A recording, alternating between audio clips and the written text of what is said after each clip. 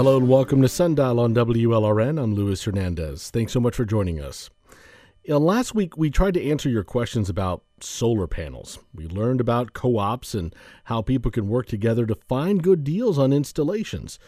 But there are still a lot of questions about cost and quality and the current challenges of getting panels. Like, well, you have supply chain issues, and by the way, there's a U.S. investigation into Chinese solar panels. So we spoke to one of our listeners about his experience, David Lewin, a retiree in Broward County. Last year, he installed solar panels, and he shared some of his experience with us, and he started by telling us why go solar. Primarily because of the increase in electricity bills, plus the option to be able to have my own power if the electricity goes out. Plus the fact that I get 26% off in terms of my tax credit. When you started the process of shopping for solar installations, briefly describe, what was that like? Is it easy or is it really complicated? Well, it's easy in the fact that there's a lot of people will come and visit you and try to sell you the systems. It seems a lot. Solar is growing rapidly, or was growing rapidly in the state, and there are so many different ways, different approaches you could take. When you look back on it now, what was it like for you? For me, it was fine. I had a lot of technical questions that the sales rep couldn't answer, and it's a very complicated electrical system that you're installing. It's not something that most people have a great deal of knowledge about, I don't believe. I mean, I'm now thinking in kilowatt hours instead of miles per gallon. And I'm hoping to get eventually an electric vehicle that I can plug it in and power it from my solar panels. Mm-hmm.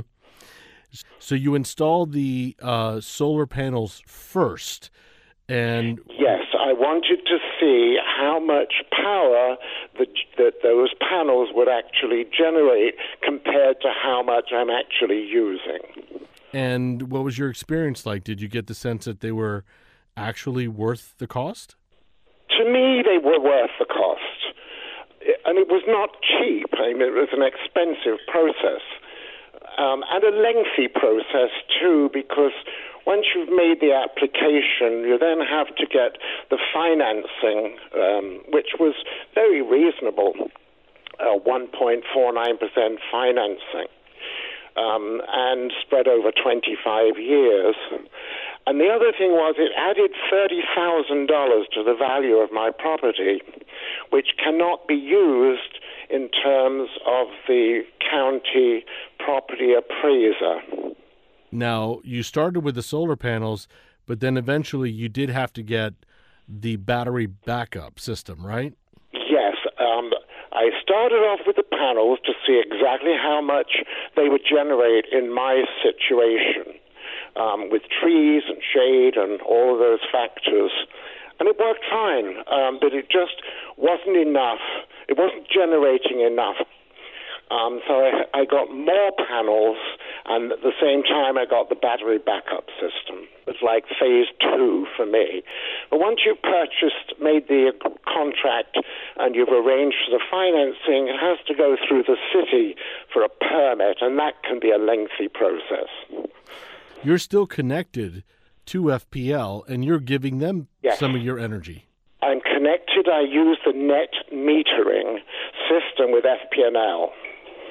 They came fairly rapidly once the system was installed. They came and switched over to that. And the thing is, I have a magic app on my phone that shows me minute by minute, practically, panel by panel, exactly how much kilowatt hours are being generated from each of the panels by day, by night.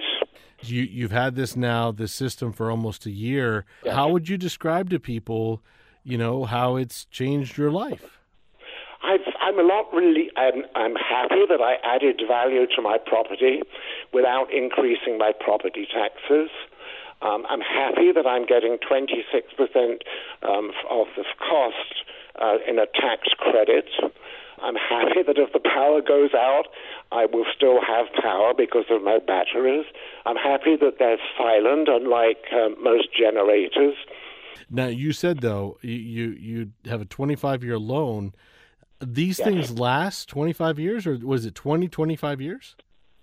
Yes, they do. The panels last longer than the batteries, I'm told. If anybody comes to you and they're on the fence and they don't know if they're going to do it, what do you tell them? Well, it's a long-term investment. It's not a short-term quick return on your investment. And it's not cheap. And I would tell them to shop around. There are so many different systems on the market now. But you have no regrets. I have no regrets, no. Again, we are talking about solar energy in our follow-up conversation from last week. We want to know, what is keeping people from installing more solar? Is it the cost? Is it government red tape? Is it the utility company? That was David Lewin, a Broward County resident, and he shared his experience getting his solar panels installed. By the way, share your stories on our Facebook at WLRN Sundial. I want to bring in environment reporter Alex Harris from the Miami Herald. Alex, great to have you back. Hey, Louis. So glad to be here. All right. You heard from Mr. Lewin, and I'm wondering what about his story jumps out at you, things that people need to be thinking about when they're considering this.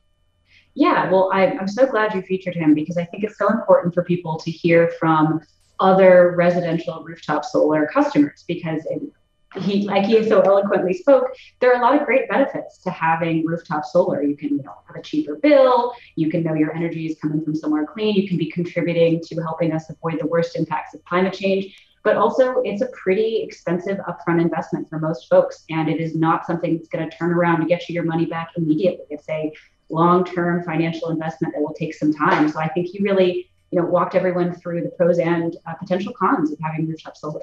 Yeah, and he did mention the solar tax credit. It's 26% right now. That's going to change next year, right?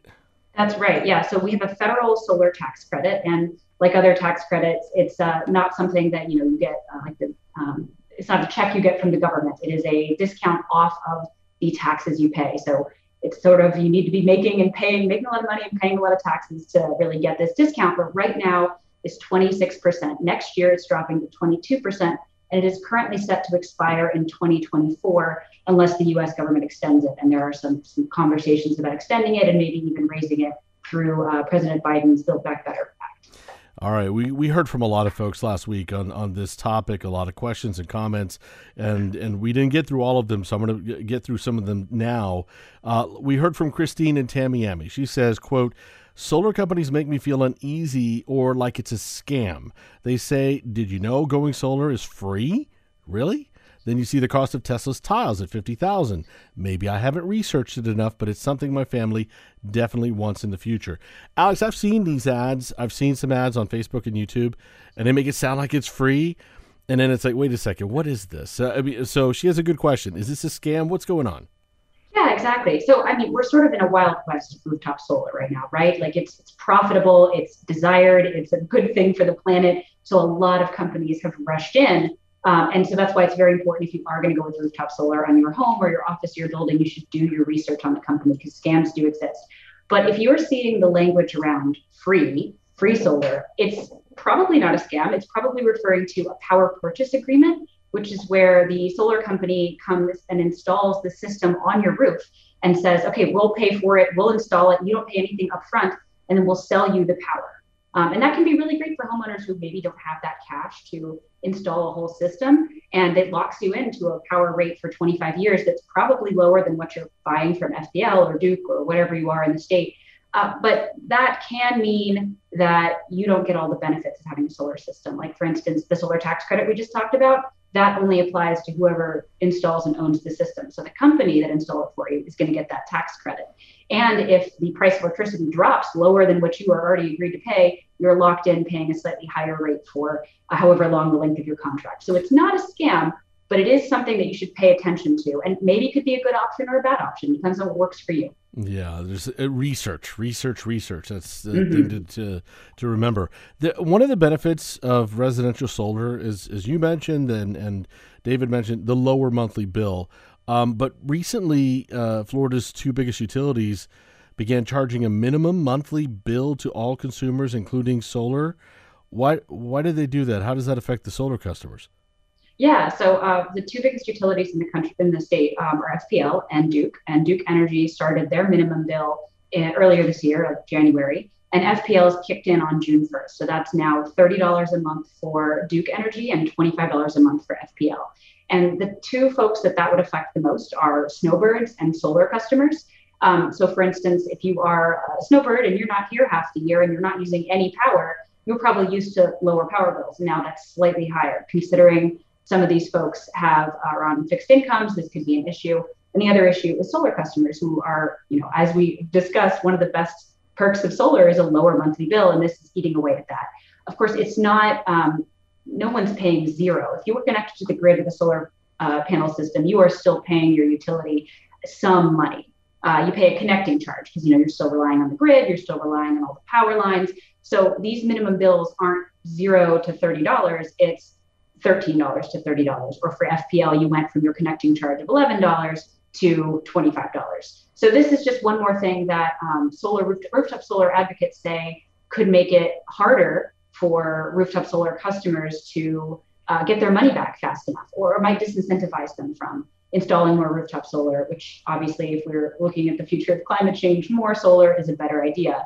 But yes, it's the reason that these companies, FPL and Duke, are doing it is because they want to make some of the money back that it takes them to maintain the grid, maintain the power lines, send people out in a hurricane to fix things. So their answer to that is, even if you have solar, everyone should be paying a minimum bill to pay and to fix all the stuff that it takes to keep this state electrified. I mentioned at the beginning that, the supply chain issues have played a role in all of our lives and even in solar, but there's also an investigation right now. The Biden administration is investigating if China was trying to get around U.S. trade restrictions and tariffs by selling cheaper panels through other countries, and that's making it hard for some people to get solar panels. Just briefly, I know this is a big story, but there were some local lawmakers who are trying to get Biden to finish this investigation so we can move on with this. Yeah, so as you said, it's a pretty complicated topic, but the short and dirty of it is that earlier this year, the Department of Commerce started investigating to see if the four countries that make up about 80% of all of the solar parts and panels and wires that we use in the U.S. were actually pass-through, and we're importing basically completely built panels from China and routing them through these four countries so that we can have them here. And that's an issue because China's got a lot of tariffs and levies on it for these solar panels because there are a lot of issues in China. There have been investigations into whether the places in China where they create the photovoltaic panels we use are using Uyghur slave labor. There's questions of whether the Chinese government is a pump and dump scheme. They are radically cutting the costs for state-owned companies to produce these solar panels to undercut other panels in the market, like domestic production from the US or Europe or other places. So this is the question at hand, is are these four countries skirting the law and avoiding these tariffs? So that was a big question. And in Florida, I wrote about what that impact has seen. We've seen delays on imports from those four countries. We've seen prices go up.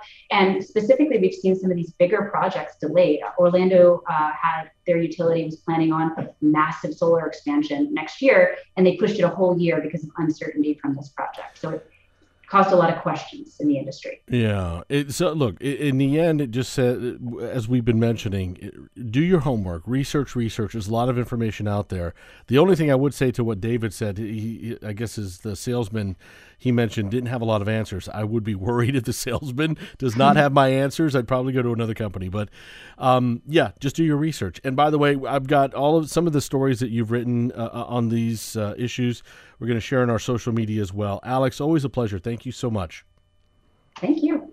Alex Harris, environment reporter for the Miami Herald. Again, hearing from all of you on this. We heard from Samster Smithy on Twitter. The question is, quote, why isn't rooftop solar required on every parking structure, big box store, office building, etc.? We also heard from Mark in Fort Lauderdale. He says, quote, every house in Florida should have solar panels and be solar powered. We should encourage solar powered electric vehicles. The sun is one of Florida's greatest resources. We are not utilizing it enough. Thank you so much for sharing all your questions with us. There's a lot on this topic we got to cover, but we got to move forward. Still to come, a new documentary looks at mental health struggles in young people.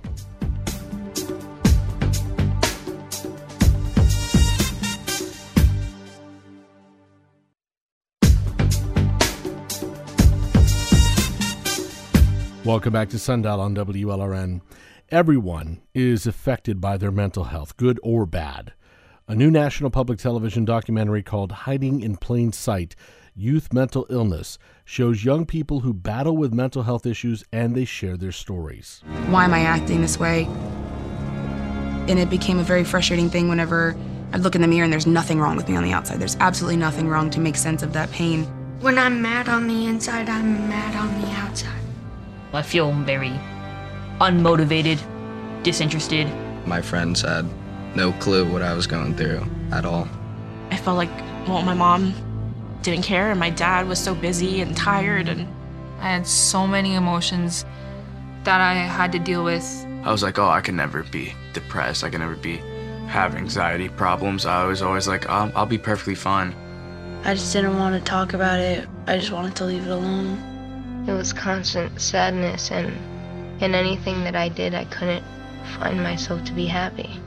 I was being reckless with my body and like taking a lot of drugs and stuff and just being careless and not caring if I wake up.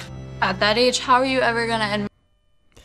Well, the project, executive produced by filmmaker Ken Burns, includes insights from families, mental health providers, school advocates, and people sharing how childhood trauma, stigma, and social media have affected their struggles. The documentary shares young people dealing with suicidal thoughts and ideations. And before we get into the interview, I just want to say that if you or anyone you know is struggling, the National Suicide Prevention Lifeline provides 24/7 free confidential support.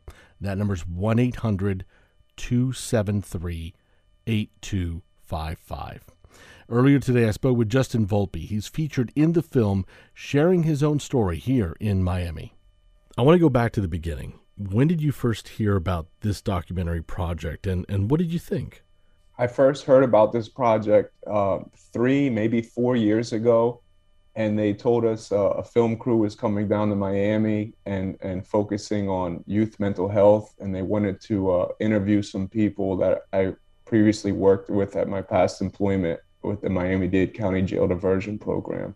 And I thought it was a great opportunity to share my story and to maybe, people could hear it and get some hope and relate to their family members struggling and getting help as well. And yeah, I wanted to touch on that part, why you wanted to share your story, because that's not easy for a lot of people. I've been in the field almost 15 years. I've traveled nationally sharing my story, and I enjoy doing it and giving people hope, because I want people to know that I was down and out. I was at my lowest points, and that people can recover, that they deserve the right to recover and have the right resources in place. And it takes a community, it takes a family, it takes a community, and we all play our part. And I think the more conversations we have about this, and the less stigma that we put toward issues like this, the more relatable they become, and the easier it is to get help, so people don't have to end up dying premature deaths, ending up in jails and institutions, and having a better quality of life. So it's about improving everybody, including yourself. You've been outspoken about, you spoke out about self-medication. Freshman year of high school, you lost someone close to you. Was that when things began to feel out of control? I had a little trauma in my childhood too, and sometimes people make their expression, "Oh, he went from 0 to 100 real quick," but I was already idling at 60, if that makes sense. And when my best friend died in an accident, it did push me over a little bit, and I stopped caring about school and the activities I was once involved in, and I found a coping method, and it worked. It worked until it stopped working, and then the unmanageability started very young. You know, at that stage, did you have anybody you could talk to? Did anybody understand? You know, people reached out, counselors in school reached out. My family sent me to a psychiatrist, 15, 16 years old. I was given medication then, but it's hard to relate to somebody going through that when they're in denial and lack the ability, the insight to see what they're going through. So it may make sense, even people reaching out on the outside, but until you put yourself in somebody's shoes like that and to really see what they're going through, it's challenging. And, you know, people don't get help right away. It does take time. And sometimes people have to struggle on their own to find it themselves as well, even though resources are in place. You know, one of the things that I got from the documentary from mental health care experts is that people experiencing distress are going to look for ways to feel better or at least cope. Do you feel like that's what you're chasing? I was chasing, yes. When I was younger, a way to feel better.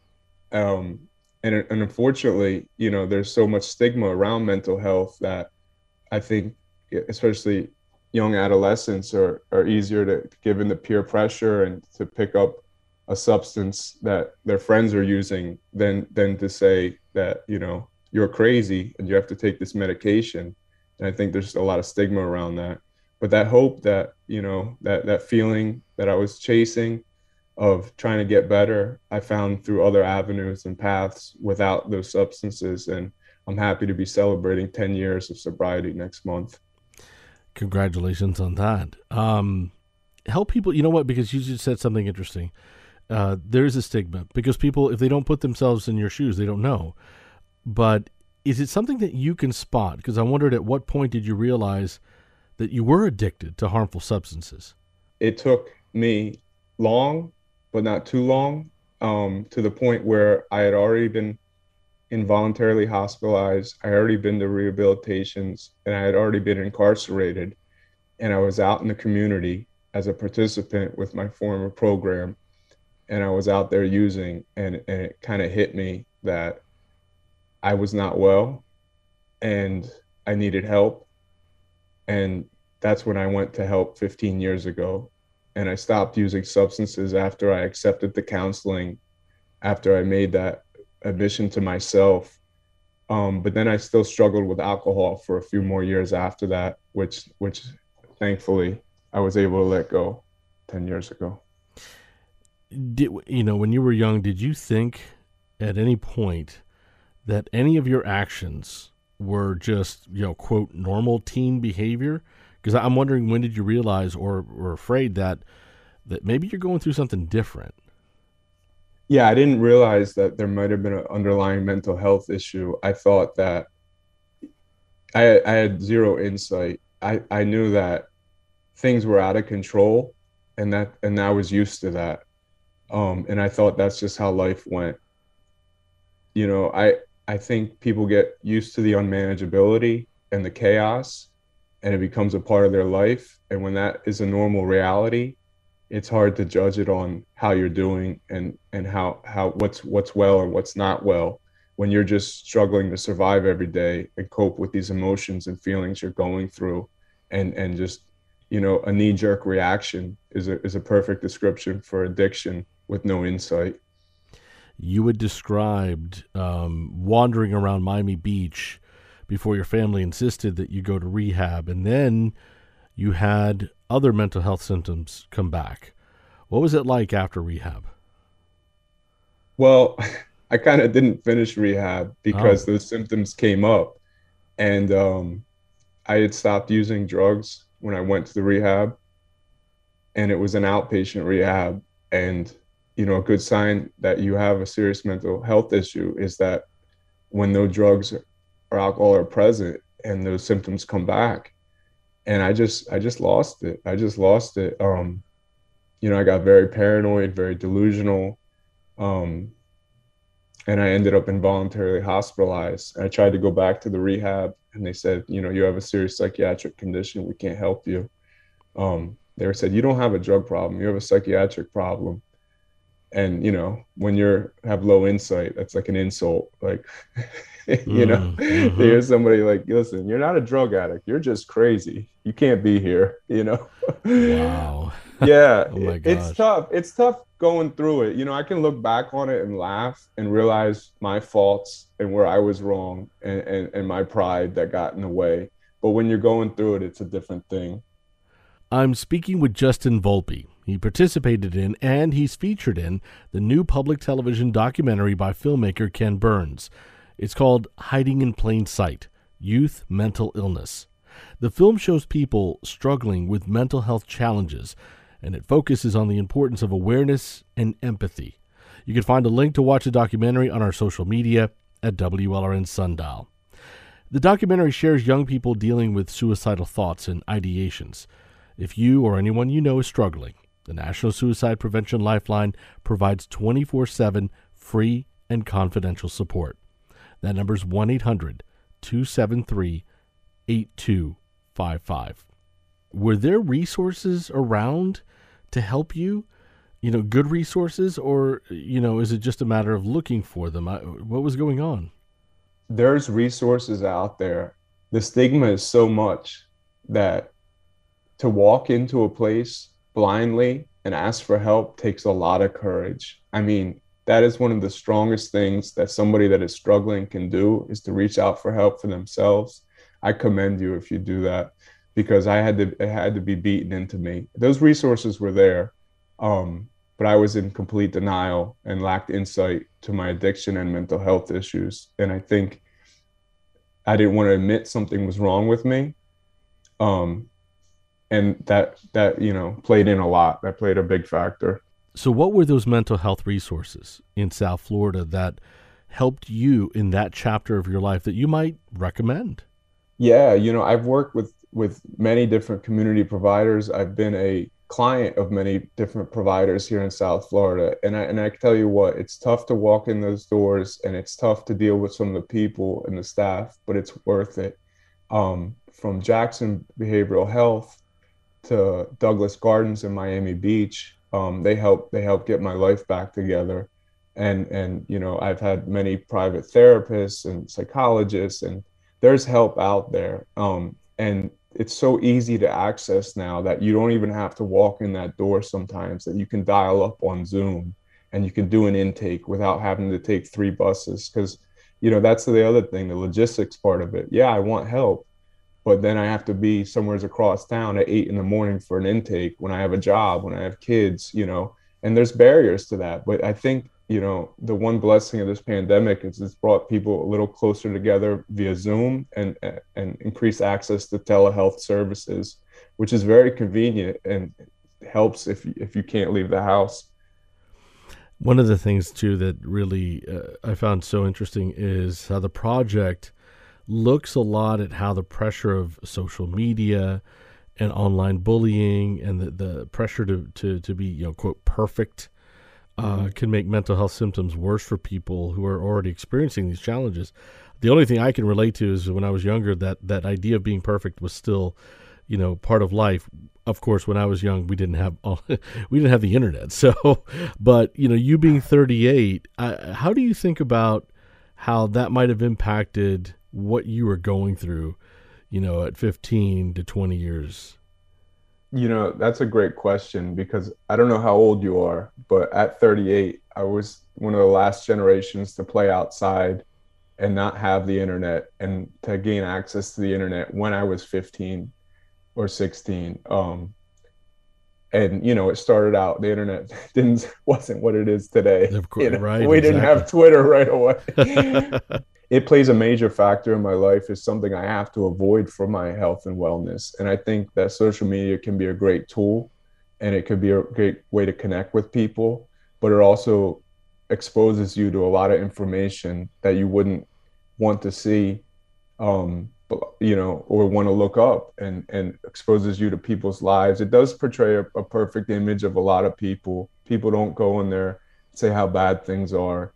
For my own mental health now today, I avoid social media, and it's helped improve my life a lot more. And I'm not saying that as social media is terrible, but I think it can be for somebody that may have a mental health issue and may be struggling. Is that, you know, real connections. I am a little old school. I love to see people face to face. I love to connect with people and socialize. And I think, you know, that's a big part of recovery and healing, is seeing what real life is like and experiencing these things and not just viewing them from a screen. You know, sitting here listening to you, I was thinking about what you said earlier. You know, you wanting to share your story because it might help people. This is really hard to talk about. And so I'm wondering, like, you know, do you find yourself ever helping people to open up? Yeah, you know, I did a lot of frontline work with the jail diversion program. I've assisted, you know, over 1,000 people out of custody and got them community-based services and built a lot of relationships, some relationships I still have today. And that peer work, my role as a peer support specialist, is building the rapport with people to help them open up and to relate to their story and to help guide them to get better, to get help for themselves. And it's not a, you know, home run every time, but at least you try. You make yourself vulnerable, and the worst thing that could happen is nothing happens. The best thing that could happen is somebody relates and wants to get help, and you build that relationship. And that's what it's about. And I think that's what survivors that give back and are a part of this, is that they want to give back because they know what it feels like. Their families know what it feels like. Their kids know what it feels like. And if you have an opportunity to even touch one life, then it's worth it, because, you know, I was given this gift and I have to give it back. What do you hope comes out of this project? Dialogue and conversation, because that's where it starts. And we don't want to start with mandates and telling people they have to do what they have to do. But when you get on an open playing field and, you know, your kids come home and you can talk to them about their day and be in a place where you can understand and appreciate what they're going through, I think that's meaningful. And it starts a dialogue. And once you start that dialogue, it grows. And that's something that this country needs, is more conversations on these things and, you know, more healing. And it's just going to promote healing. And once these conversations start, finding those resources, finding those people you connect to help heal. Imagine you go back and you meet the younger you, and you see him as he's entering into that darkness and struggle. How do you approach him, and what do you say to him? I would say it's okay. You know, there's a better way. I've walked your path before, and if you need the help, I'm here for you. And whenever you're ready, I'll be here waiting. That was Justin Volpe. He is a Miami voice featured in the new public television documentary called Hiding in Plain Sight, Youth Mental Illness. Now he's a certified recovery peer specialist for the National Association of State Mental Health Program Directors. And once again, if you or someone you care about could benefit from calling the National Suicide Prevention Lifeline, the number again is 1-800-273-8255. By the way, starting July 16th, just a little over a week away, everyone across the United States will be able to get routed to that National Suicide Prevention Lifeline by just dialing a 3-digit code, 988. You can find out more about the documentary and see how to watch both parts on our social media at WLRN Sundial. Well, still to come, some of Florida's most iconic wildlife, like alligators and manatees, are welcoming travelers at the airport in Fort Lauderdale. We'll explain.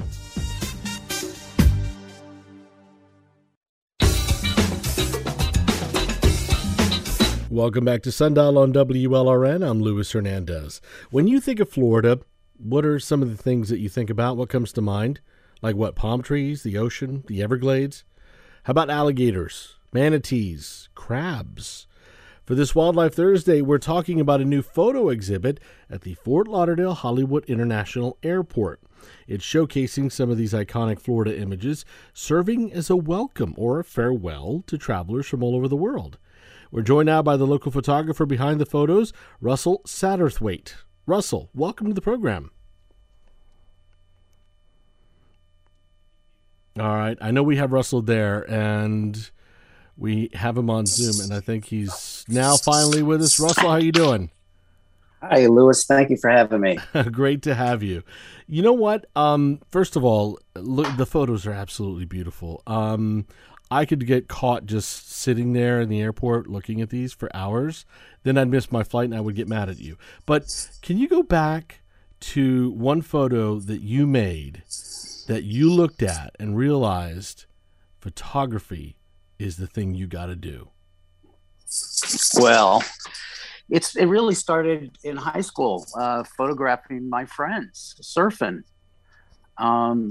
We just didn't have pictures of ourselves surfing, so me and my friend would just take turns photographing each other, surfing, and all of a sudden people would say, "Hey, can you take a picture of me here?" Or can you, get a picture of me surfing? And next thing you know, you figure out you can make money doing it. And many years later, you end up a wildlife photographer. Were you in the water? Did you have a camera that you were in the water getting close-up shots of your friends surfing? No. Back then, it was more of a long lens situation. You'd be on the beach and they would be out there. I didn't really start my underwater stuff until about 6 years ago. Oh, okay.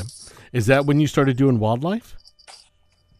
No, I was doing wildlife before, but when I bought the underwater equipment and started getting in the water, because I'm always interested in what's underneath. So, and you have some beautiful underwater shots. What was the first wildlife, though, that you were photographing? First wildlife stuff was probably mostly birds in the Everglades and that kind of stuff, alligators and but it was all from above, Mm-hmm. And since I'm a lifelong scuba diver, I was like, I got to get under the water and see what it's like under there. Oh, you got this incredible, beautiful close-up shots of alligators and from underwater. And there's this one where the alligator's coming towards you and its mouth is open. You can see all of its teeth. Tell me the story behind this photograph. Well, this picture was actually taken at the Everglades Outpost, which is down in Florida City, and they are a no-kill preserve, and they actually have a large. It's not really a tank, but it's just like nature, and they take care of nuisance alligators and don't kill them. And at one point, they would allow you to get in the water with them. And the FWC put a stop to that. But at that point, there's a large area that you can get in, and there may be 20 alligators in there. There may be 5. It just depends on the time. And this one, his name is Casper, and he's quite friendly. Just if you get too close, he'll open his mouth like that. That's giving you a warning. Beat it. Okay, I mean, what's going through your mind, when you're in the water like that, and you get that close, that animal's getting that close to you, and then it opens its mouth, and what these animals can do.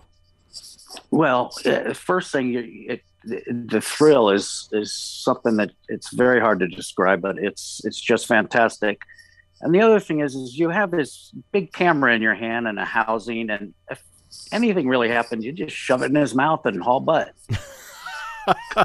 Give up the camera, save yourself. I gotcha. Absolutely. How many times have you ever found yourself out in the wild in a scary moment? I think the first time I'm in the Everglades or in North Florida in the rivers or anywhere, and you come across a wild alligator under the water, your heart will pound like you have no idea. It really will wake you up. So it's just the sense of all of a sudden it happens in front of you. I really have to remind myself to push the button, start taking pictures, because I'll just sit there and look at it, Again, I'm talking with award-winning photographer Russell Satterthwaite. His photography is being showcased at the Fort Lauderdale Hollywood International Airport. It's in Terminal 2. They're going to be on display there through December of this year. And you can find some of those images and a link to more information about the exhibit and his work on our social media at WLRN Sundial. Let's move over to, we go from the alligator to the manatee. And you know what? First of all, you've got these incredible, beautiful photos of manatees. But tell me a little bit about what it's like when you're swimming with them. And obviously there's no danger. But again, you can get caught up just looking at the beauty. Yeah, they are one of my favorite subjects, because they are just lovable. They are so friendly. And all you do is really just have to stand in one place, because the ones that want to, interact will come up and swim around you, and the ones that have no interest, won't. I photographed these guys in the springs up in northern Florida, and all during the cold weather of the winter. And they come in, and I get in there and just kind of sit in one place, and they are just as lovable as can be. I mean, they're just fantastic. Just for people who may not know, though, what are the rules that you have to follow when you're in the water with creatures like, especially the manatee? Well, it's hands off. You can't touch them. That's the big one. They can touch you, and they will.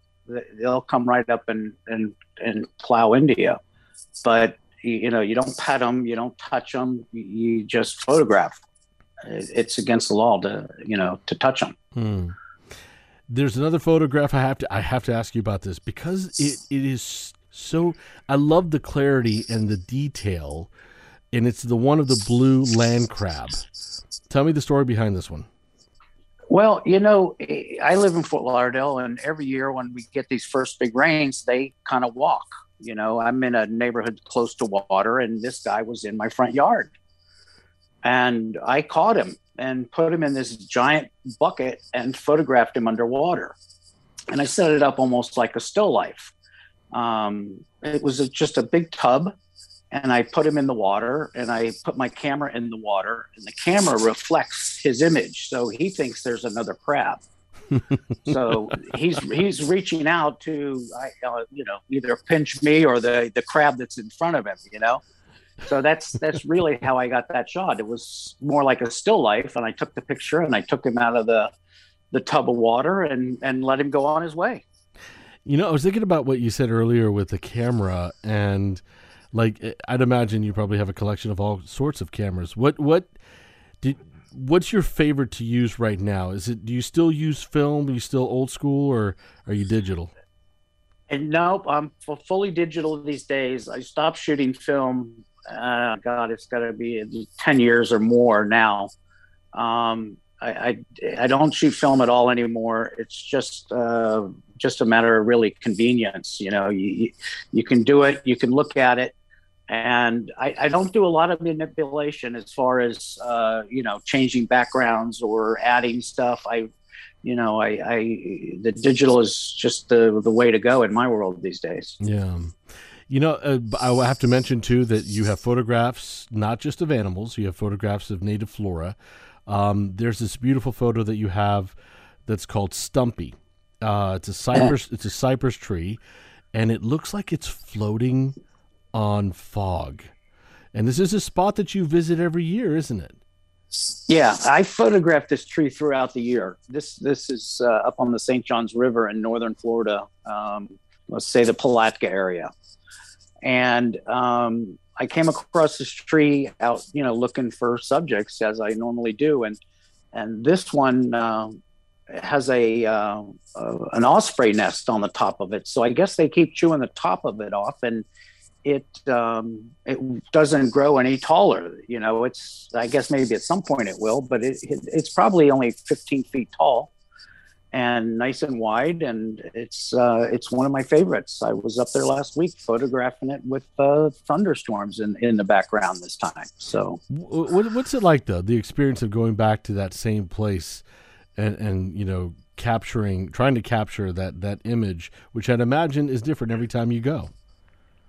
Well, that's one of the exciting parts about it is it's like a brand new experience. It's like visiting an old friend, but it's just different every single time. I've photographed it at night. On the particular case on that one, we ended up in a morning of very thick fog for hours and hours. Last week it was thunderstorms, afternoon thunderstorms. I haven't had enough of it yet, and there's more to come of this guy. Yeah. What is it about Florida's wildlife that you find most fascinating? It's so unique. There's just so much different opportunity to photograph different stuff, whether it's cypress trees in North Florida or cypress trees in South Florida over, in the Big Bend area, and cypress, part of the park there.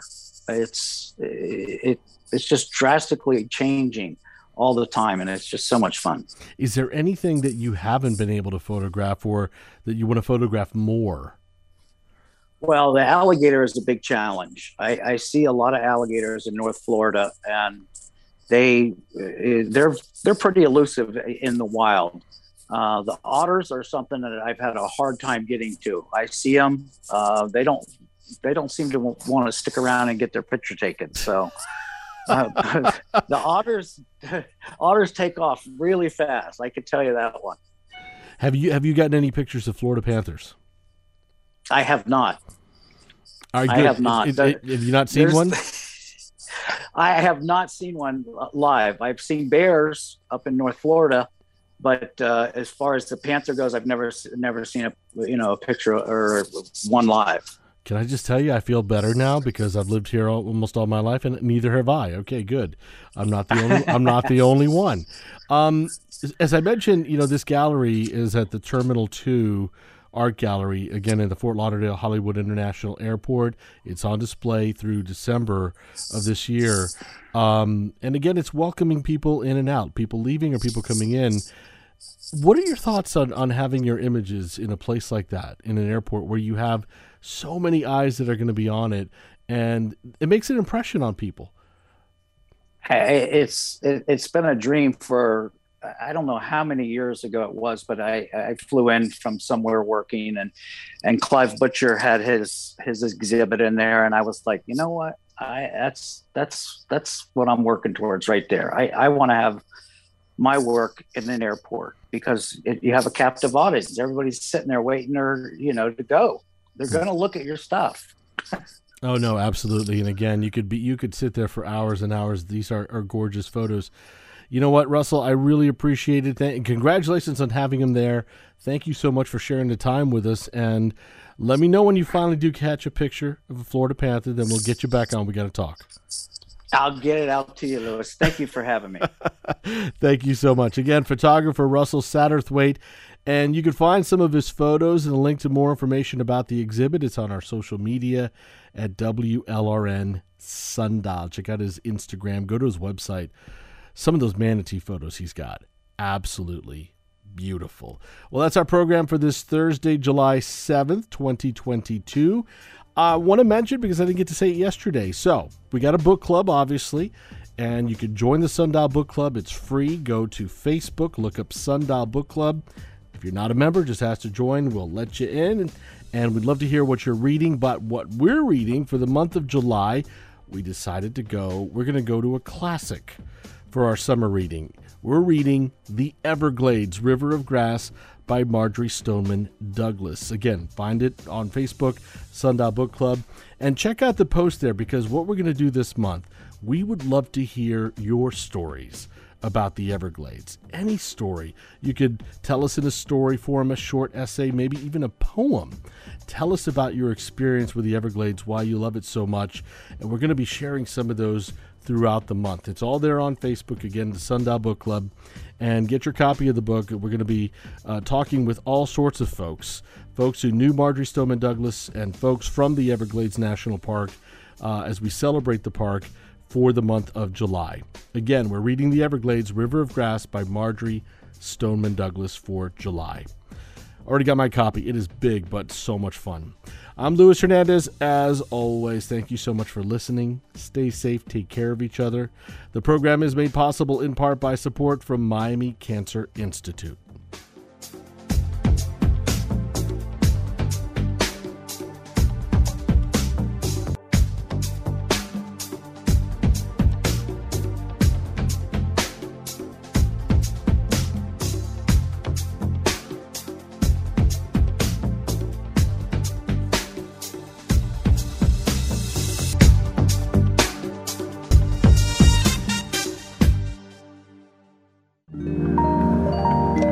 WLRN Public Media.